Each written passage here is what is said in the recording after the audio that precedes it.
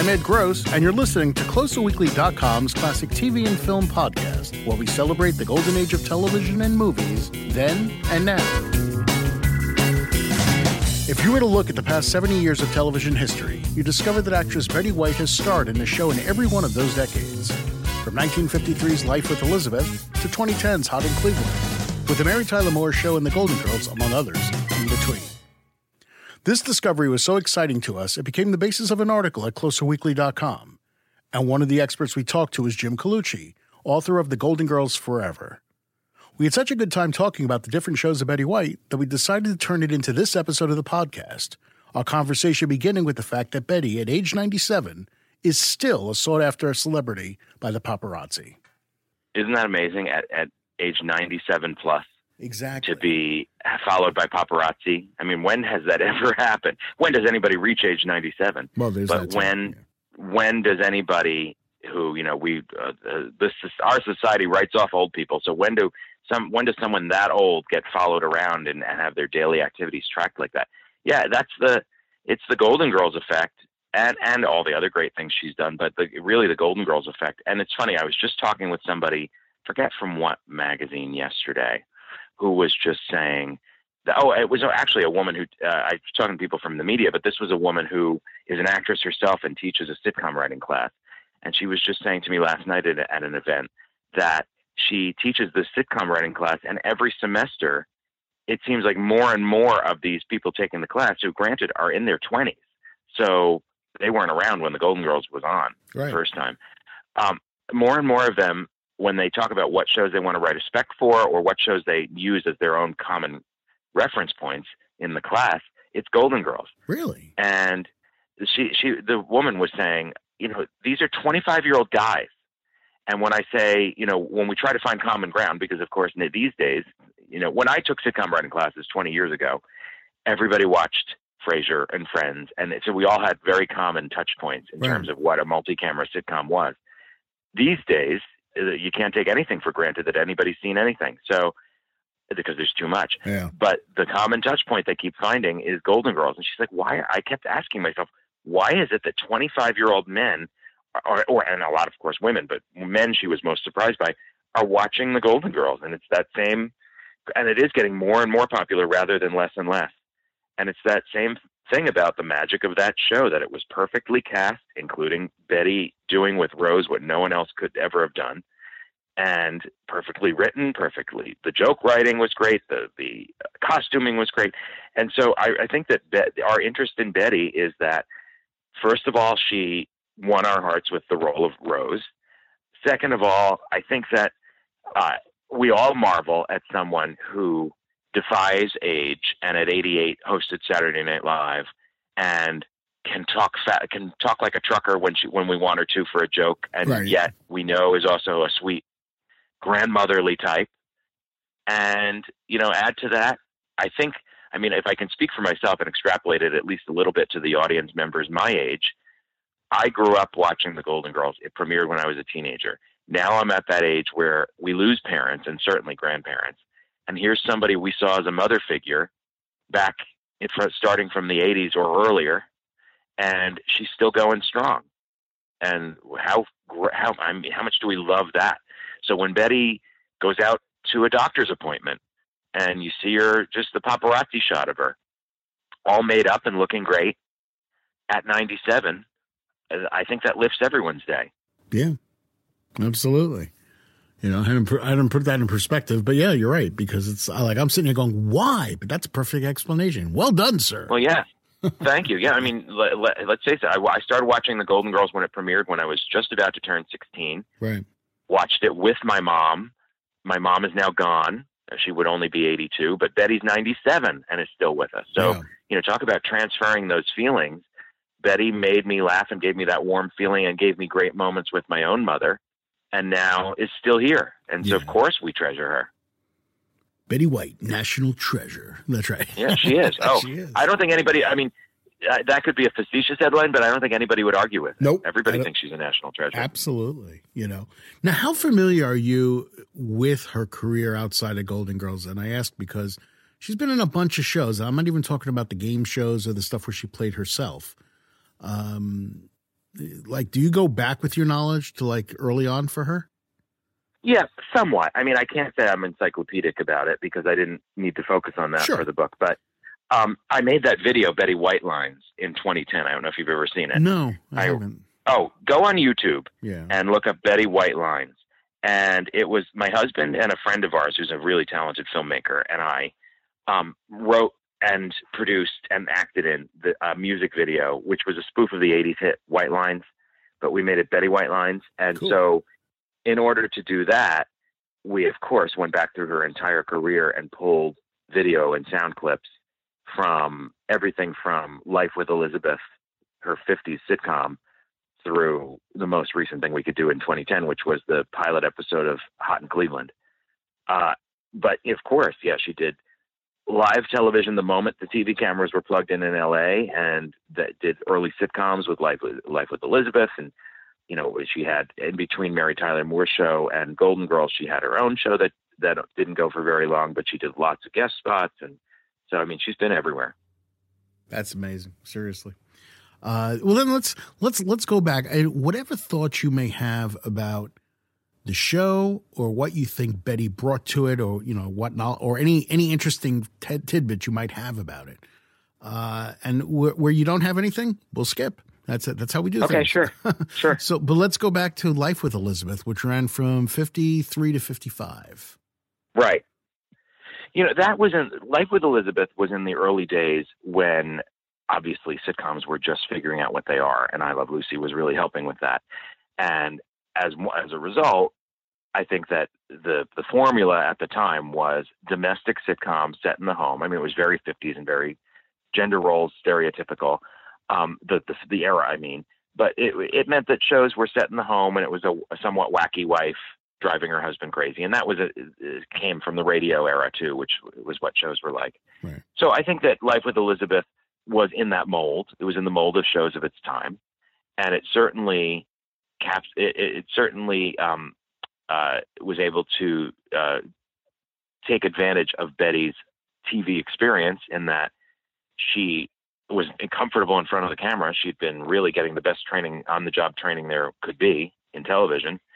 And so, I mean, I can't say that it probably broke any molds, or if it were to be airing today, would be the thing we would love Betty for, right? Because she's done so much work that is more innovative, probably in our 2019 eyes. But it certainly was important that here she was in 1953, and at the time was on the vanguard. Well, then that brings us to Sue Ann Nivens, of course, on the Mary Tyler Moore Show. Well, you know, that was such kismet, the way that happened. And, you know, I've heard Betty tell the story. I'd heard Mary Tyler Moore tell the story about how when they were creating this character of Sue Ann, who was only meant to be a one-time thing because she was going to be cheating with Lars Lindstrom, Phyllis's husband. And when they kind of came up with the idea that she would be the sickeningly sweet homemaker with a nymphomaniac streak, and they said, you know, a real Betty White type.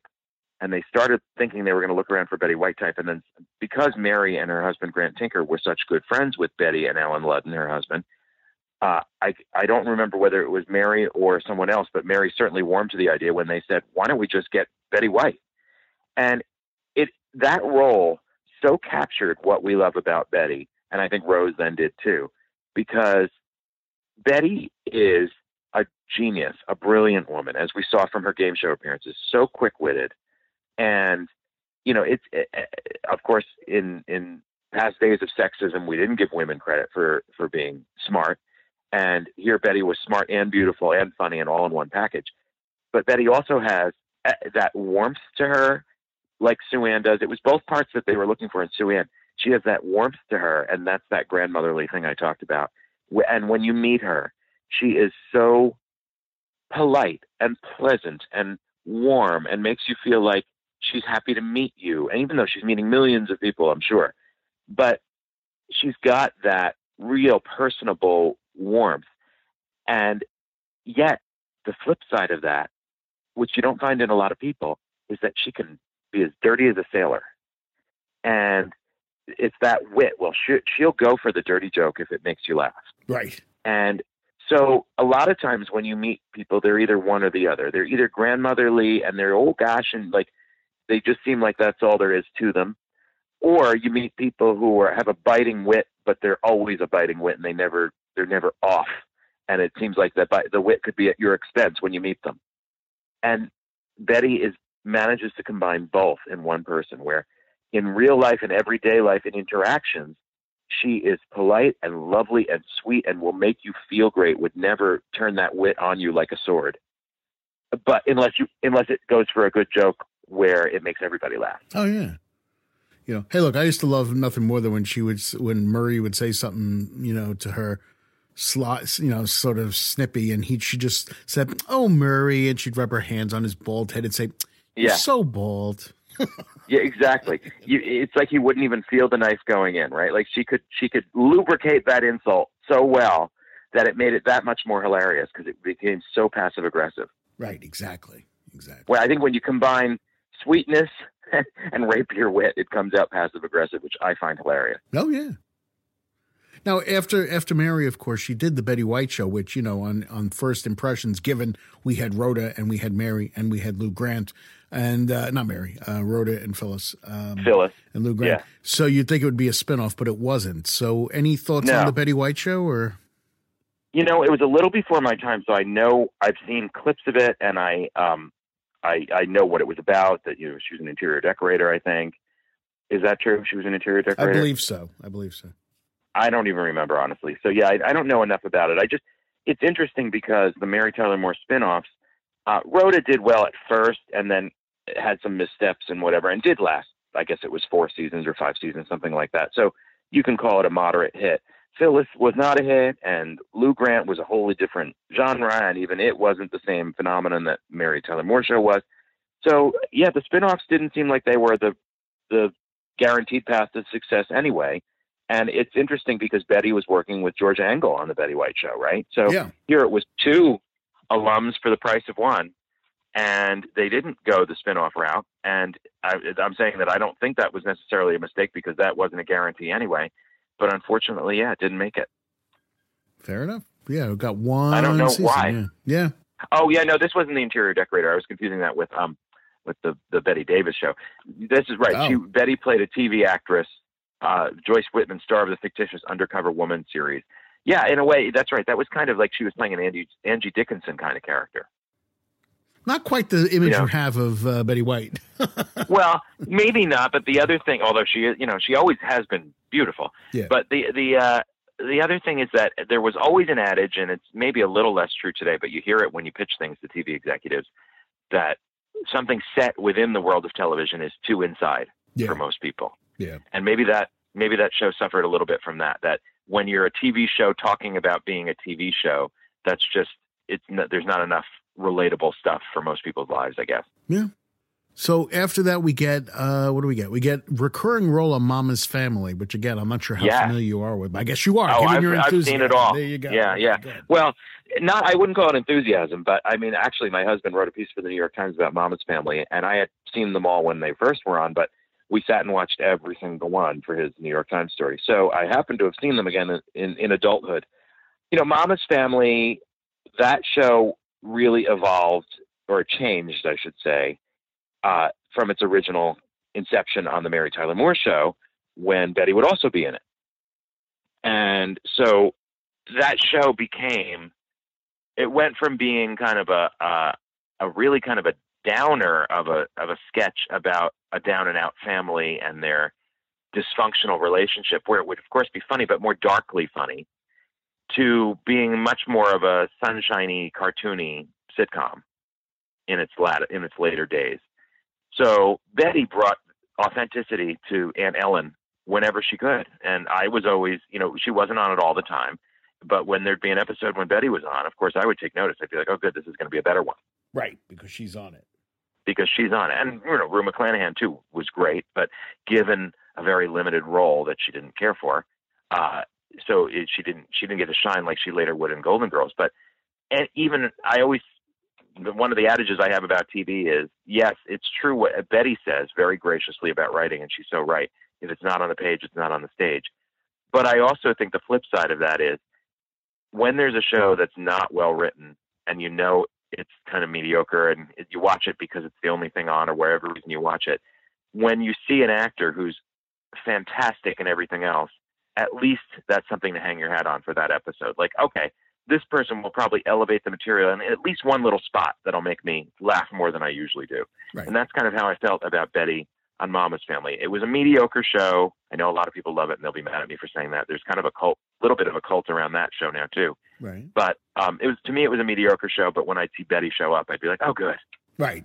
A little bright spot in the show that was, yeah, exactly. Yeah, I get it. Now we've spoken, of course, in the past on Golden Girls, Golden Palace, but is there anything you want to get in there about Betty on those shows or as Rose? Well, I just think that, again, what Betty did with Rose Nyland was something, as Rue said, it was something she never could have done. And it's been said, and including in my book, it's been reported that Betty was originally going to be Blanche and Rue was going to be Rose. And that was because after actually kind of looking all around the country at women of a certain age to play these roles, the Golden Girls team ended up casting along very well-known and traditional lines. And so they wanted, well, from the beginning, Susan Harris wanted Bea to play Dorothy because Susan Harris had written for Maude and wanted a strong Maude type as Dorothy. Right. And when you look at Blanche, who just recently played, quote unquote, a slut on television, Betty, and she did it so beautifully. When you look at Rose, who they were viewing as kind of a meeker character, for lack of a better word, who just played that? Well, Rue did on Mama's Family.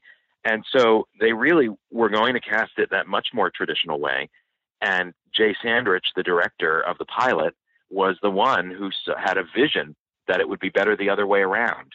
And Rue had not wanted to be Rose, but had learned that if she didn't take the role of Rose, she couldn't be on the show. And so she had acquiesced, even though she wasn't happy about it. Right. And Jay said to Rue, I want you to go in the other room and do me a favor, humor me, study the Blanche lines instead. And Rue, of course, was like, okay. And when she rehearsed Blanche and was so good as Blanche, Jay took it upon himself, I'll be the one to tell Betty I want you to switch.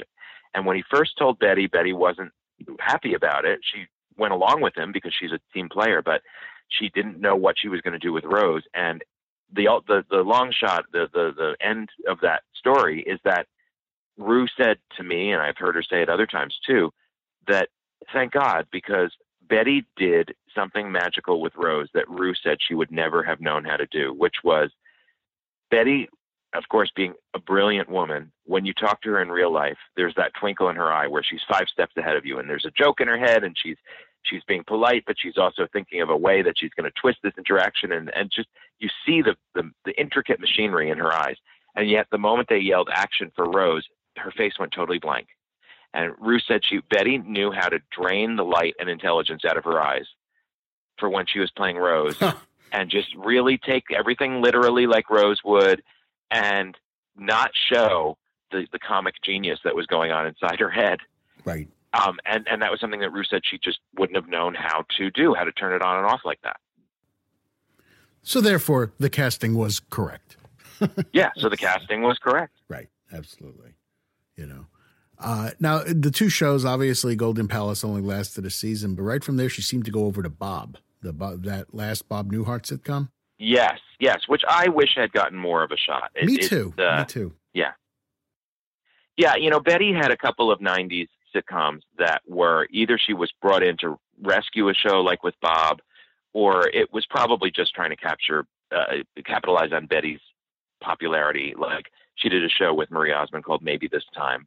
And I don't think they were necessarily the best conceived roles or shows, but it's very hard, like in the case with Bob, to come onto a show that's floundering for no fault of anyone's, because Bob Newhart is a genius too. Right. A show that's floundering and try to reconceive it. And that's a lot of pressure to put on an actor. And so Betty came into Bob in what ended up being its last season as this new character. And it was really to kind of refocus the show. And that's a lot to try to accomplish. And it's very hard to turn a ship around once it's sailing. And so I don't think it worked. Now, ironically, probably if you look at the ratings numbers for Bob in that era, what was that, like 20 years ago almost? Right. They would, if you got those numbers now, you'd be a monster hit. But back then, I guess whatever numbers they got were not enough to convince. I think it was CBS that they should keep going with that formula. People say that all the time. It's like, if it got the numbers, I'm not putting you down for saying this. People say, if it got the numbers today that, that it got that, well, sure, because nothing gets those numbers anymore except maybe the Big Bang Well, that's Theory. what I mean. Yeah. But it's just crazy. funny to talk about how, that show couldn't be rescued when Betty came on. And then you look at the numbers, you'd be like, oh my God, that couldn't be rescued. Right. Now people would kill for that. Oh yeah. And that was only, within the 21st century, right? Wasn't that like early 2000s? The Bob was 1993, actually. Oh, that Bob was 1993? Yeah. Oh, the one where he was the cartoonist. Okay, you're right. Yeah. Okay. Because sorry, I'm thinking Newhart was before Ladies that. Man was Ladies Man was the one where she came in also, where she was on from the start, but Ladies Man was the later 90s one. Yeah. Okay. So yeah. Okay. 1993. If you got those ratings from 1993 now, sure. Yeah. So of course. So, all right. And you brought it up, but she followed Bob with Maybe This Time, the Marie Osmond show. Yeah. Yeah. I don't even think I ever saw Maybe This Time because it came and went pretty quickly. Yeah. But it seemed, and I'd say this as somebody who hasn't seen it, it seemed a little bit, when I see Betty, I want her comic genius and I want wit from Betty. And Maybe This Time seemed like it was maybe a little bit of a soft family show. Right. And that's just not my thing. And so, and I think maybe it's not what the audience expected from Betty either. Maybe that's part of the problem. I don't know. I just know that it only lasted one season. Yeah. All right. Ladies Man. Yes. Now that show I watched, that was a show that had an amazing cast. And I can't say that it wasn't a success creatively. It's just Ladies Man, now that premiered in what, like 98, 99? I'm going to look it up. 99. 99. It premiered at a time, and it's still true of CBS and their comedies. It's tough when you get slotted on CBS as one of their sitcoms. That's prime shelf space, and it still is. Even though everybody says network is dying and multicam sitcoms are old fashioned, blah blah. You hear that all the time. Yeah, it's still the case. It's still the case with CBS shows that you have a high bar to meet. Whatever the ratings of the day are, CBS is one of the highest bars of that era, and that was the case with Ladies Man, and it had a great cast. It had Alfred Molina and Sharon Lawrence and Dixie Carter and Betty, and then Rue McClanahan made an appearance, and Estelle Getty came on for an appearance, and you can't load a show with more TV stars than that did. Yeah, and it was of its moment. It was talking about a man surrounded by a bunch of women. I think we were getting into the age of women having more power and more say, and claiming equal rights from men, and so Park Overall was in it. I forgot. I can talk about more people from the Golden Girls sphere, the Golden Girls verse. Right. So, and Kaylee Cuoco was in 8 episodes. I mean, it was you can't load that with more TV stars. It just, I think, was a case of the bar on CBS for ratings is very high, and CBS always tends to have this thing where they have their tentpole shows, which they put at like 8 and 9 o'clock on their comedy nights. And then they always seem to have the 8:30 and 9:30 hammock slots, as they used to be called in TV scheduling, where as a show, you have the benefit of having a big lead-in audience, and then you also have the curse of having a big lead-in audience because you have to retain it. Right. And if you're in that 8:30 or 9:30 slot, you're handed a big audience, and you have to keep it and hand it back over to the next show after you. And if they sense, as one of those new freshmen in one of those hammock slots, that you're not destined to someday take over the tentpole slot when one of those shows retires, and you can't retain the audience to hand it over to the next show, they sense a trend that it's just never going to happen, which they are not necessarily always right, of course. They give you the axe after just a season or so. Oh yeah. And CBS is tough because they have canceled a lot of shows that I didn't agree with. They canceled The Class. I think that was like 2006. That was good, The Class. I like that show. It was a great show, and it had a great concept, and all of those people went on to greatness. Yeah. And it was just a case of it was one of their high hopes. They set a huge bar for it. It wasn't meeting that those high expectations. It was a show in between two other great shows that were doing well, and they gave it the axe. And if you went through and made a list of all the CBS 8:30 and 9:30 shows that died early deaths and were somewhat, I mean, not all of them, but some of them were good, this is one of them. Yeah, absolutely. So, all right. What do I have next? I have Ladies Man. She did a recurring role on that 70s show. Anything about that stick out? I don't know anything about that. I mean, I didn't watch that 70s show, but I know she did that role. Yeah. Okay. Boston Legal was another one where she had a recurring role. My God. Oh, my God. I love Boston Legal. And, that show was unique in how it combined law and comedy. And other shows have done a little bit of that, but I was really impressed with Boston Legal, how they managed to do it. And Betty brought a lot of the comedy, even though she was playing an assistant at a law firm. She was sometimes was involved in the cases. I think there was a case where she was maybe the person suing. I can't remember, but there's that scene that no one can forget where she clocks Leslie Jordan with a frying pan. Right. She knocks him cold. And I think she was being accused of being like a Black Widow, if I remember what her storyline was there, Catherine, her character. So I just remember that Betty was a comic light in that show. And that show, again, that had actors like William Shatner, like Candice Bergen, who can do both comedy and drama so expertly. And so the show was able to weave both in. And then Betty is another one. She can certainly do drama, but she also could bring a quirky moment to a show like that. She was perfect for it. Yeah. Well, that was a quirky show anyway, Boston Legal. But yeah, that's what I mean. It was quirky because of the comedy and drama. You never knew what you were going to get. Yeah. And Betty's great at that. And Shatner with that constant Denny Crane. Yeah, exactly. Like they knew, obviously that was done for comic effect. It was no accident. Yeah. But yet those cases were very smart and very intricate. Yeah. You can't say that they were goofy cases like on shows that are complete spoofs. Like I loved Trial and Error, but those courtroom scenes were complete spoofs. There was no real law going on. And then you look at something like Boston Legal, which managed to be really funny, and yet the cases were really, real smart, intricate cases.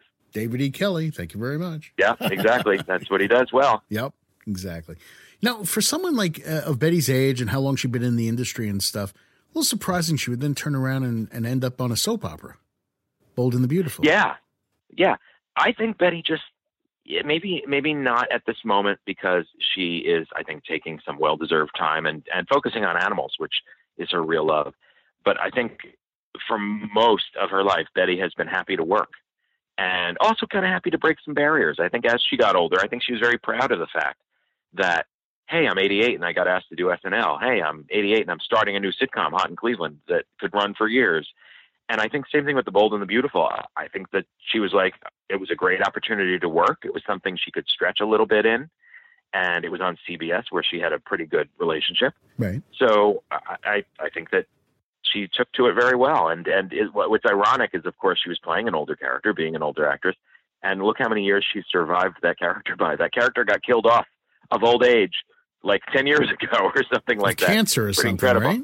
Yeah, right. Something that had to do with being older. Yep. And, that character died, and Betty, knock on wood, I'm knocking as I say it, ticks on. Yep, she certainly does. And you brought it up, of course, but then her last show was Hot in Cleveland. Yeah. So how about that one? Any thoughts on that? Well, Hot in Cleveland, she brought the magic to that show and really made it kind of a Golden Girls, whether it was intentional or not. I think in our minds she made it that. I remember when Betty did the pilot and she insisted they had to kind of talk her into, oh, can you play this part in the pilot? And I don't think that it was meant to be a regular part. Ironically, a lot like the Sophia part in Golden Girls, meant to be a guest star in the pilot. And Betty, I think, somewhat reluctantly did it because she was 88 and I don't know whether she thought, oh, why do a one-off because I'm not going to do a series. I think that's probably where her mind was. Right. And then I remember Entertainment Tonight covering the backstage of the show. And you could just see the glee on Betty's face. What a great time she was having because she was playing with 3 sitcom veterans who were also fabulous. Yeah. And had instant rapport with them. And as Betty says, I don't know if she said it in that ET report or said it later, that the moment they said, "Would you like to come back and do this full time?" She's like, "Yes." Right. She completely changed her mind. She didn't hesitate. She completely changed her mind because she'd had a ball. And of course, Betty brought magic to that character, an older character who at that age can memorize lines, never mind have that comic timing. Oh yeah. That she brought to that character, and that probably no one else could have done, and made that show more magical for it.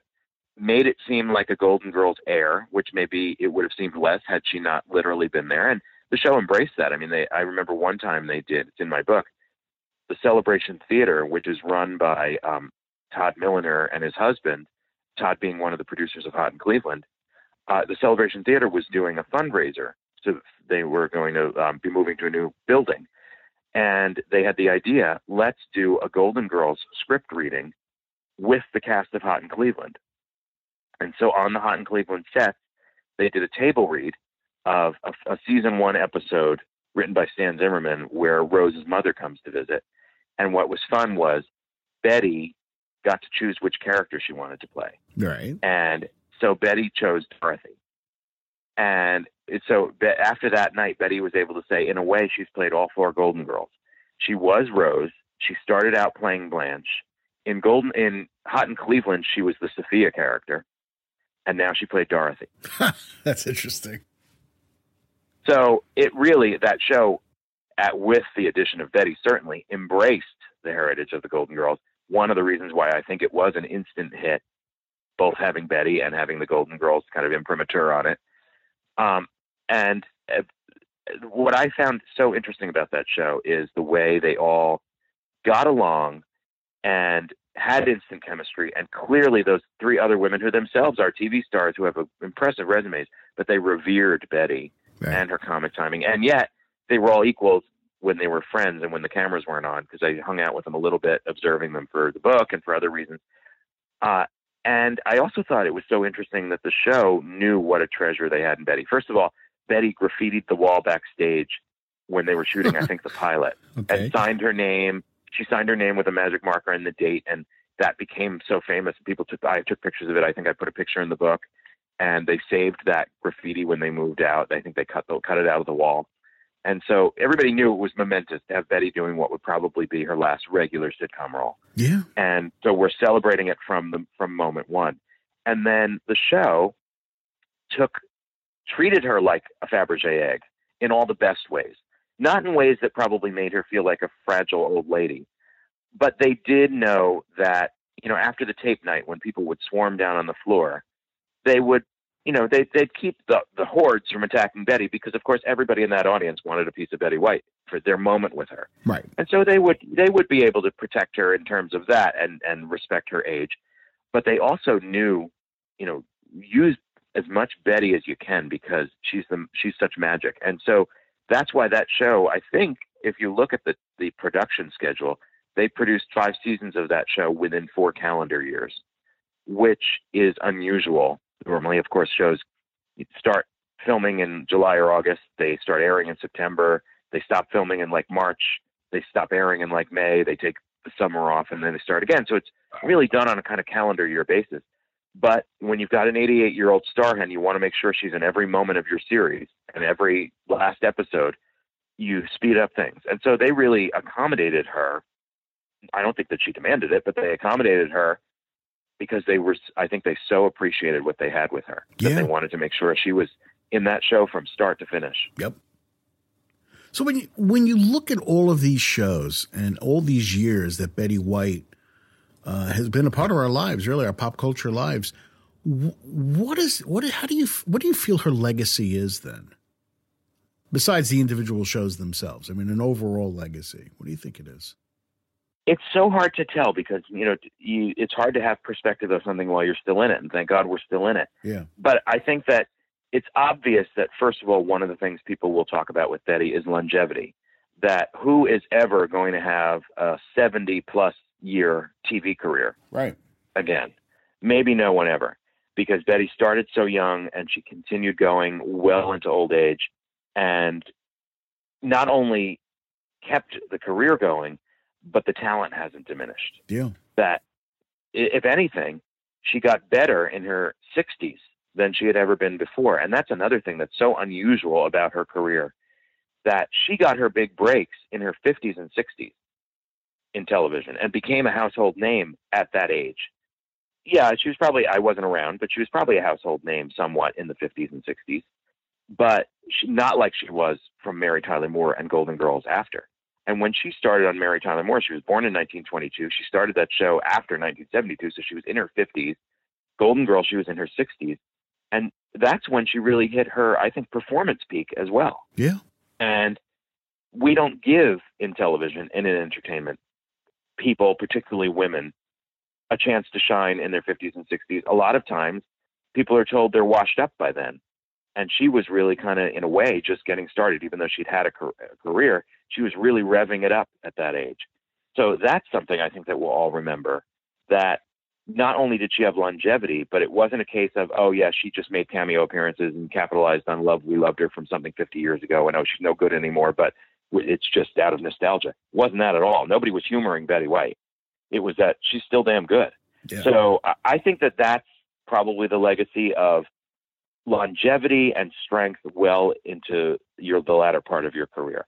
I mean, you add to that beauty, you add comic timing that, again, everybody appreciates when you put it in the context of the Golden Girls. People talk about all of them and their comic timing, including Bea Arthur. So in a way, it's not fair that she should be talked about more for her comic timing, probably, but because Bea had such great timing too, and so did Rue and Estelle.